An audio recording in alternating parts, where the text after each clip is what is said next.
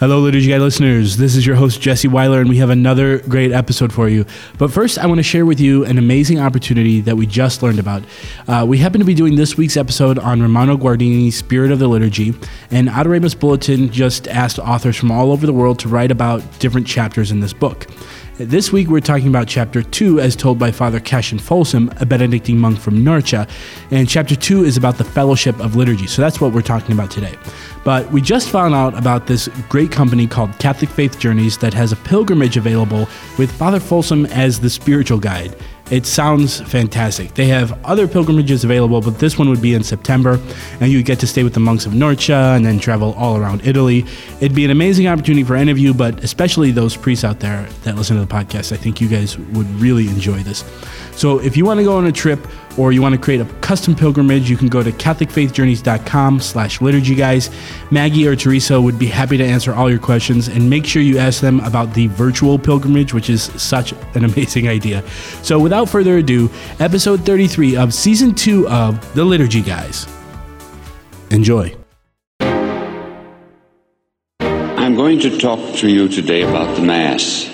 The liturgy is what enculturates the gospel for us. What are you, some kind of altar boy?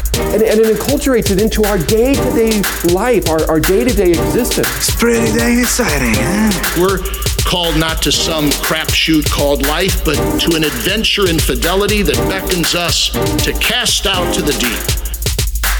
The Liturgical Institute is proud to present The Liturgy Guys. So, I have an Agnes story. You do? Yeah. I think I told you this already, Dennis, but Chris, I think you will enjoy it. You have plenty of Lawrence stories of your own, but Agnes, my 2.5-year-old daughter, we were at Mass on this past Sunday, and for whatever reason, the parking lot was really full, so we had to park down the street, and then we got in a little late, and then we didn't get to sit where we usually sit. And anyway, we're at the part of the Mass during the consecration, and, I wanted to show Agnes, Jesus is up there, not only on the crucifix above the altar, but then, on the altar in the priest and on the altar in the Eucharist as well. And so I was trying to, point, oh, look, there's Jesus up there. And she was kind of, peeking her head around, trying to get a good view and get a good vantage point, but she couldn't see. And it's right during the elevation of the Eucharist, so it's very quiet. And she decides to say, I can't see Jesus. There are too many people here.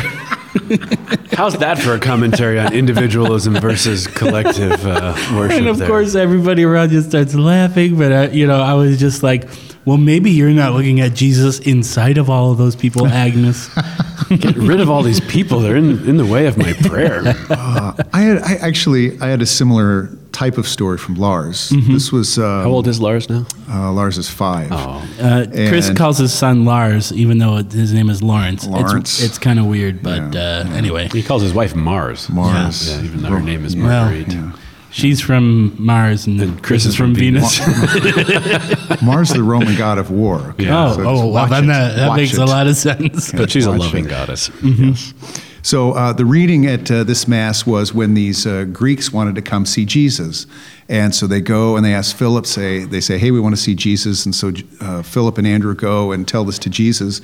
And Jesus looks at them and says, unless a grain of wheat falls into the ground and dies, it remains just a single grain. Now is the hour for the Son of Man to be glorified. And we're just imagining what these Greeks were thinking. We just, wanted to see Jesus. And now you're going on about this grain of wheat thing. And the lesson we came to was that what Jesus is telling them, if you want to see Jesus, it will be on the cross, is what he's telling them. And so I asked Lars, so where is it, Lars, that you see Jesus? Everybody can see Jesus on the cross, unless somebody's standing in your way. So, Lars and Agnes got some insight. Then you got out of his way. Brilliant, yeah. Don't get in his way. Yeah, don't get in your way. Okay. So what do you want to talk about today? But this is the suitable intro because it's about how individuals go to the liturgy and participate in it with other people. That liturgy is the basis for changing the world because it gives lessons in how you retain your individual integrity and excellence and creativity and creation from the hands of God, but at the same time how that individuality joins with other individuals in an act of corporate worship. All right. Okay? Yes. So, with this, You had me at hello, Chris. Now let's go. this is I didn't have you. I have an Agnes story. No. Okay. This is inspired by Romano Guardini in his book, The Spirit of the Liturgy. Yes. We did an episode about several of those chapters, season 1, right? I think we did on chapter 3, but this is the 100th anniversary of the Spirit of the Liturgy, so it's getting a lot of attention. The original this year. Spirit of the the original. He yeah. was a graduate student when he wrote that book. Can you believe that? He wasn't even a professor yet. So Pope Benedict could be the new originals. And It's another then Spinal Tap. Dennis's book is the second. But Guardini stole the title from a guy named Caronti. Yeah, I heard that. Do you have that book? I've never read it, but it came first. Okay. Well, this in the Adoremus Bulletin, which is something I'm involved with. If you You're want to read called this, the editor in I'm called chief. the editor of yes. So we've asked authors to comment on each of these chapters, and Father Cassian Folsom, who's a Benedictine monk from Norcia in Italy. This is the birthplace. That's the one with they had the earthquake, but they make beer, so that's cool. Yes, Got this was it. the birthplace of Saint Benedict, and this is where the Benedictine monastery is. Well, he examined this chapter 2, which is called The Fellowship of the Liturgy, and it's on this question exactly. How do I, the individual, participate with you all, the community, in the liturgy? Not well is what I would say so far. Yeah, well, I agree. You need to be better at that. What Dennis. Guardini says, actually, I think this came up in the last podcast. The liturgy is kind of a school, and Guardini says, if you want to participate in the liturgy, you have to come to my school, and you have to learn some things if you want to participate in it. Because there's different, what Father Cassian and Romano Guardini do is they talk about different temperaments, right? So each person has his or her own temperament, characteristics, virtues, vices, So there's all the the rest. leave me alone at the sign of peace temperament, and there's hug me and kiss me at the sign of peace temperament. Dennis, you are nailing this. Bam. You and Romano Guardini and Father Cassian are just spot on here. Right? See, but you can't just say, this is how you do it, and give like a one-size-fits-all formula for how to participate in liturgy, because not everybody's the same. Some people do like to hug. Other people don't like to hug, I know. right? Every time I give you a hug, you just stiffen like a board. Yeah, exactly. Yeah. Okay. All right. So what I want to do is Guardini, through Father Cassian Folsom, offers 3 different liturgical temperaments. Three. Okay? And there's probably more than that. Liturgical. Temperament. But I'm going to read a little description. I don't like your temperament right now. Okay, I'm going to read a description, and you tell me if this suits you or not. And then see what Guardini and Father Cassian do is they offer what sacrifice that person has to make, what they have to do. This is what. Don't tell me what to do. I know. I can tell which temperament you're fitting into. Modern So they have to sacrifice some things, but then they have to do some sort of personal action to kind of change their behavior so that they can foster a particular virtue so that they can succeed. Temperament number 1. Temperament number 1. Let's call it the aloof temperament. That's definitely me. Well, we'll see. Yeah. Okay, this person has an individual temperament, and he or she is drawn to objective and impersonal thinking. He's concerned with ideas, the ordering of things, objectives, laws, rules, tasks to be done, rights, and duties. You might call this an Apollonian personality. Or a Macnamarian personality. Yeah. Yeah. Okay. So that's how you see yourself? Not really, no. Okay. That's how I. That's how I see you. But I like That's the how I see objectivity myself. of the liturgy to be objective, Yeah. so it would make me look like I'm like that. But in my heart, I'm not quite. Yeah. Well, just like. I think this is right. When we did that last podcast, there's little grains of truth in all of this, right? But when that becomes the overarching or principal way of looking at the liturgy or acting, well, then you're going to stop seeing other things. So you're right. There's a good, healthy appreciation for the objective character of the There's a real liturgy. Scandinavian twinkle in your eye when you talk about this, Chris. Love it. I know. Love it. Okay. Here is the second one. Then we'll go back and revisit what each. We'll see if we can pin each of us in here. All right. The second one is called the introverted liturgical temperament. Okay? So for this person is also kind of individualistic, but he is drawn to subjective expressions and feelings. His feelings focus on his own internal sentiments and intimate feelings. He perceives the community as a broad fabric of personal affinities and interwoven reciprocal relationships. I don't even know what that means. See, this is interesting because you would think that the first one would be the introvert, right? Leave me alone with my when you thoughts. said introvert, I was like, is this like one part two? But the introversion of the second guy is that he's not willing to give up his own preference, so he wants it his way. And so the introvert wants to feel his own feelings and not engage with other people's feelings, right? Right. The first guy is individualistic, but he sees it kind of the worshiping assembly or community as kind of this big, concrete, objective, social order, okay, where everything's in its place and it all fits together. Whereas the second guy is individualistic, but he doesn't really care about any of that other stuff. He only cares about what is his own internal Some Myers-Briggs sentiments. letters going on here. I am 90% sure I am in category 3, whatever the heck that is. I'm pretty sure you are too. What is it, Chris? The third one, let's call the gregarious liturgical temperament. This is most music directors. So this person has more of a social temperament, and he eagerly and consistently craves fellowship, automatically seeks out congenial associates, presses towards togetherness, but in a way that's foreign to the nature of the liturgy. Dang it. Is that you? It sounds like it, I guess. This would be like the 1990s therapeutic model of liturgy, right? I like number 1 though too. Yeah. Well, I'm definitely in number 1. Maybe for the sake of the podcast, we'll just say I'm like you're number 3. I'm like a 3. I'm like a 3-1, 3-1-2. That's the order for me. Yeah. Which one do you see yourself as, Dennis? I'm definitely a 1. Definitely Not 1. much of a 3. Not much of a 3. But in real life, I'm a kind of a 2. Yeah, in real and a life 3. you're. But yeah. outside You're of a mixed liturgical bag, life, aren't you? yeah, aren't we all? Okay. So you're like a 1, 2, 3. I'm easy as 1, 2, 3. Well, you Chris, know, which one are you? Oh, I'm number 1. Number 1 for sure. Yeah, pretty sure. What's your secondary and tertiary?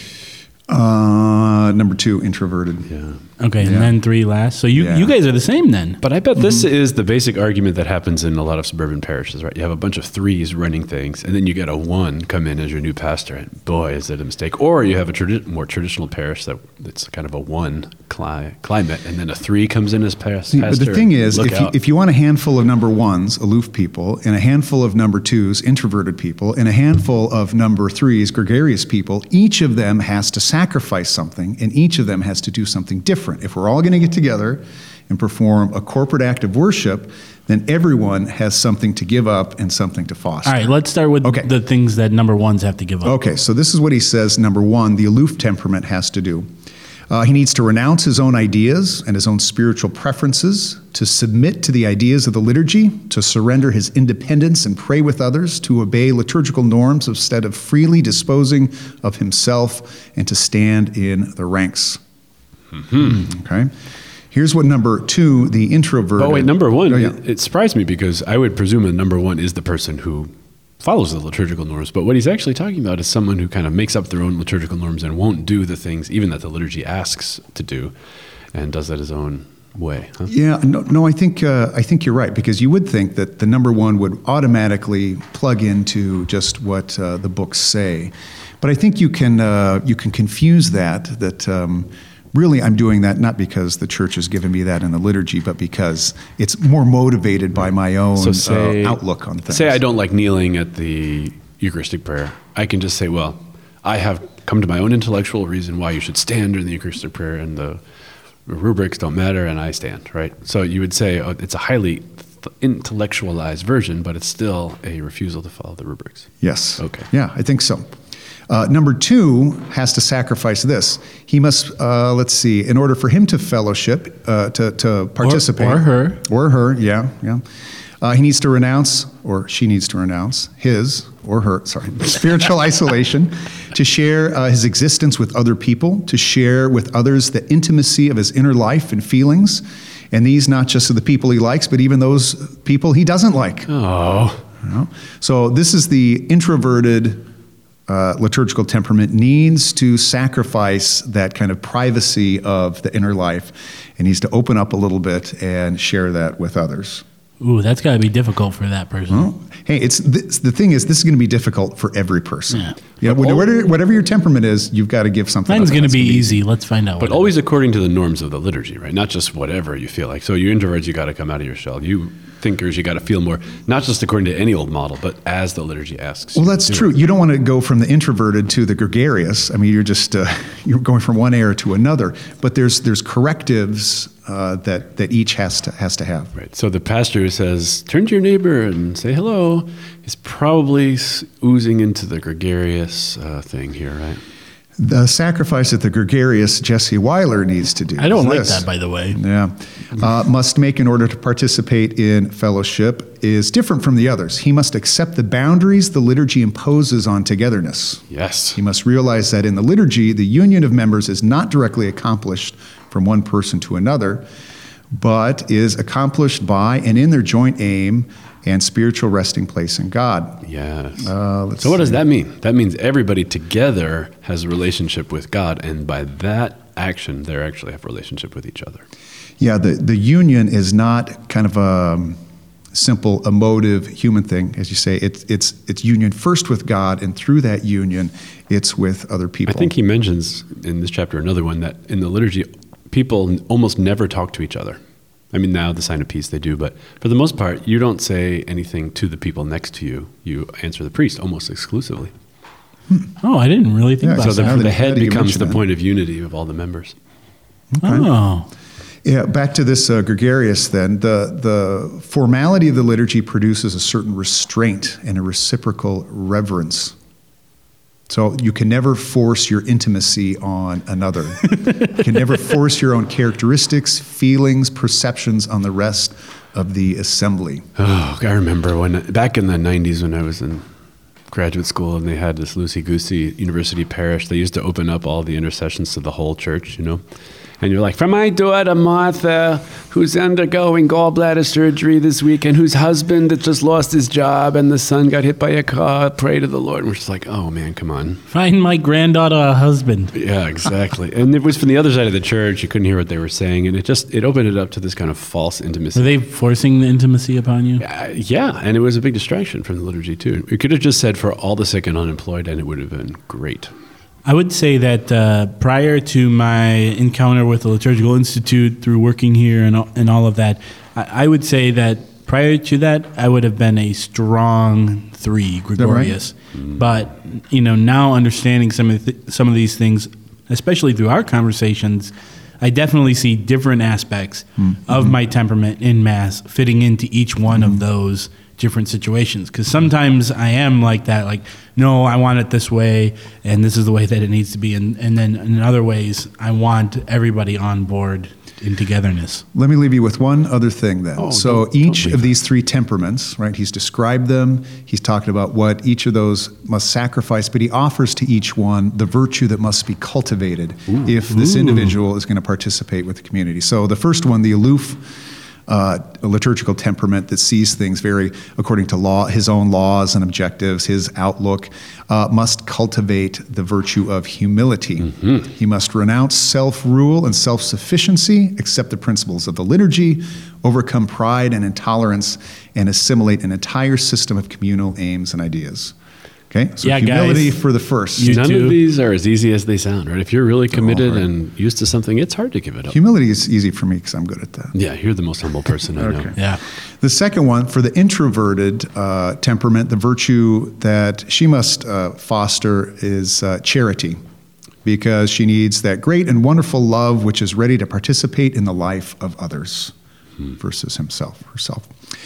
And Jesse over here. Number 3. I can do this. Talk about a litany of things. That one's got like 3 pages. Your 3-ness is showing, Jesse. The virtue of the gregarious liturgical temperament is reserve or restraint. It is this reserve alone which, in the end, makes fellowship in the liturgy possible. But for it, togetherness would be unendurable. Oh my goodness! That's kind of there's humility there too, but I must decrease so that you're right. Must increase, and so I think of it too as music is really important to me. So sometimes I'm a little maybe louder than I should be, and having that restraint so that we can have one unified voice instead of just a few people really belting it out. And same thing with speaking out as well. The responses to make sure that we sound like one voice rather than somebody trying to prove that they know the words to the creed, like I sometimes do. Those are great examples. And I think the idea of the next level up on the flow chart here is not just have everybody get along in the pews. It's you're all supposed to become members of the mystical body. And if your individual preferences are getting in the way of that, they've got to go. You've got to be conformed to Christ and not just yourself. And when you act as the mystical body, then you have intimate union with Christ. Then you're offered on the altar as Christ is offered on the altar. And then you have access to God the Father. Then you draw from the wellspring of all eternal life, which is God the Father, which is kind of amazing, right? So it's not just gregarious number 3s, shut up, and number 1s, obey the rubrics. It's do all this so you can be filled with divine life. And that's always the answer. You know, it's funny, even the number 3, the gregarious person, is still, even though they're focused on the group community mentality, they're still being selfish and individualistic because of their preference, which is, it's kind of funny. Right. There's also somewhere in this chapter too, which I could have stood to look up before that. He talks about a necessary ingredient for the liturgy is humility. It's giving up your own preferences and submitting would be the word that he would use. But submitting to the formative power of the church. What about when the liturgical choices kind of stink and they tell you, well, Jesus is still there. And you really want to say, hey, that's not a very good song, or that's not bringing out the nature of the liturgy very much. Are you supposed to surrender your will to bad choices? Your two-ness is showing. That's my oneness. Oh, right. Yeah, sorry. Oneness. No, good liturgical choices. So, as I see it, you have people trying to engage on the one hand, and then you have a liturgical celebration on the other. And both of those things need to work. You can have a great celebration and the people don't care. That's not going to get anything done. Or you can have people ready and humble and willing to participate, and true, there's an objective nature to the liturgy. But if the celebration is lackluster and it's not inspiring and grace-filled and communicative of grace, then that's not going to be as efficacious either. So both of those things need to go kind of hand in glove. So the 1s need to show up and be like, whoosh, hey, follow the rubrics. The 2s need to say, hey, this is not a lifeless set of rubrics alone, but a set of emotion and importance. That salvation is important to me. And the 3s have to show up and say, I love you. So the 1s say, I think about you. The 2s say, I feel you. See, the 3s already are saying, I love you, I love you, I love you. But their contribution They need to show up and shut up is what they need to do. He's talking about their excesses, but actually, when their excesses are dialed back, they're all important parts of the liturgy as well. So I wouldn't want to just say none of these matter, right? Law matters. Love matters. Expression of emotion matters, but always under the control of the normative nature of the liturgy. And I think we can all agree that the best temperament is number 3. So we love you, Jesse. Hey, group hug. I follow my own rules on hugging. All right, liturgy question. What do you guys think? Yes, Should no? we answer it as 1s, 2s, or 3s? Let's answer it as 4s. 4. Actually, 1 + 2 + 3 is 6. So let's answer it as 6s. I don't Bring know them what all that- together. All right, sure. 3 of us together would be 6. We'll see how this goes. No. Hey guys, before we get to the liturgy question, I want to remind you about Catholic Faith Journeys. There's actually a pilgrimage coming up very soon with Father Cash and Folsom. This is Italy in the footsteps of St. Benedict. It's from September 18th through the 28th. You start off by spending 4 nights with the monks in Norcia, which is just beautiful. It's amazing. And then you travel around Italy. You hit all the really great spots, Assisi, Subiaco, Rome, Vatican, all of that. And this pilgrimage is a spiritual retreat led by Father Folsom. And if you're interested, contact Maggie McDaniel. You can call her at 419-290-8782 or go to catholicfaithjourneys.com/liturgy guys. Mail call! Mail call! Oh, Moses, why do you question me? Why do you care? Today, we have a similar debate over this. Anyone know what this is, class? Anyone? Jesse, do you have a question for us? I do have a question. Is it from Rudiger? This is number from 6? This is from Todd. Okay, Todd number 1. Todd on Twitter. Todd says his question is how to communicate to older Catholics that praise and worship bands are needed and liturgical even when an organist is available. Interesting question here, Yeah. Chris. Well, there's a bit of a false question there, right? How do you communicate to older people that they need to do something they don't want to do or that the church doesn't foresee? So I wouldn't say that that's a thing you want to communicate. I think everybody has to come to the same point. Whether they're old Or young, middle-aged, or whatever. like Jesse, Yeah. or young. Hey. Are you young? Are you a young adult, Jesse? I'm young. I'm definitely young. I'm forever young. He's in the young adult demographic. The real question is, what does the church want us to do from the nature of the liturgy? So what is the nature of liturgical music, right? So in the strictest sense, liturgical music is the music based on the text of the missal, right?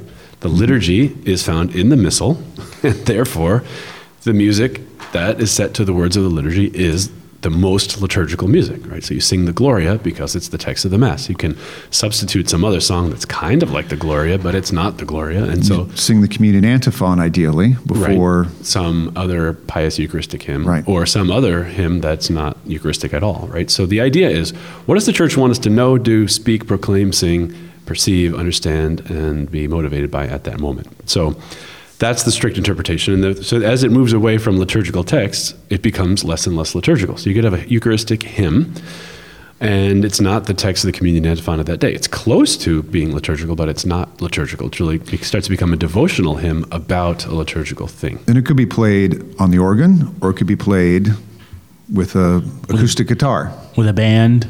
Yeah, so that's not to say those two instruments are equally relevant or irrelevant, but those are secondary to answering the question, right. I think. The thing about a band at all, well, first of all, the distinction between devotional music and liturgical music is very important, because a lot of music that comes out of the Protestant tradition, if they don't have a liturgical book, properly speaking, they don't have liturgical music, right? They have music that they sing at their worship, but it really comes out of a devotional tradition about me and Jesus, or my heart, or my suffering, or whatever. And so there's a lovely tradition of hymnody, say in the Baptist tradition, which is very emotional, it's very personal, it's very me and Jesus, which is what they do. But to just say, okay, well, suddenly that's liturgical music in the Catholic tradition is not really, it's not an apples to oranges kind of thing. Liturgical music has a character. It's addressed to God, it's about God, it's from God, and it's connected to the text of the Mass itself. But the Catholics also have a devotional music tradition as well. So you can do a big, long praise festival with adoration all night long and lock the kids in the gym and all those things that they do. I wouldn't call that a long tradition, but right. But that's the thing about devotion. It doesn't even have to be a long tradition. Your devotional expression can be brand new tomorrow. I mean, obviously it has to be consonant with the faith and things like that. You can write your own song tonight if you want. Exactly. And I think it's when I think that's the right distinction when we confuse those things, that everything devotional is equally at home in the liturgy as things that are liturgical, that we're not seeing the liturgy the way the church does. Right. So if you have someone in this corner as a Gregorian chant is the best, this corner, praise and worship music is the best, and then say they can't meet. No, well, liturgical music is done at liturgical times. Devotional music is done at devotional times. Sometimes there's a little overlap, and liturgically, you can have a Eucharistic hymn that's not text from the Mass, but it's related to what you're doing at that moment.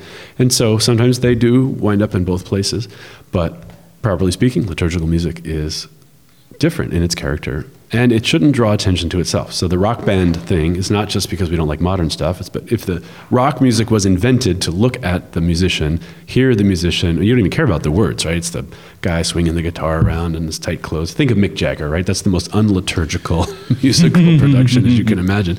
So if the music production takes precedence over the words that are sung, then that's a problem. If they are visually more distracting than they should be, that's a problem. So the question is, does it fit the liturgy? Is it liturgical in its nature, in its text, and what it says, and how it interacts with the ritual action? Those are the things that matter. All right, Todd, I hope that answers your question. And if you want to ask us a question, you can email us at questions@liturgyguys.com, or you can tweet us now. That's a thing that we're doing. Nice. So thank you, and God bless. I guess I better get Twitter on my phone then. You should. Okay. Yeah, you should tweet. Chris, Tweedledee. You're a lost cause. Tweedledee, tweedledee. The Liturgy Guys is produced by the Liturgical Institute. If you like what you've heard today, like us on Facebook and follow us on Twitter. And be sure to check out liturgicalinstitute.org to discover more about our degree programs, public events, and publications. Refresh your soul and renew the church at what Bishop Robert Barron calls one of the very best places in the country to receive formation in the Catholic liturgical tradition.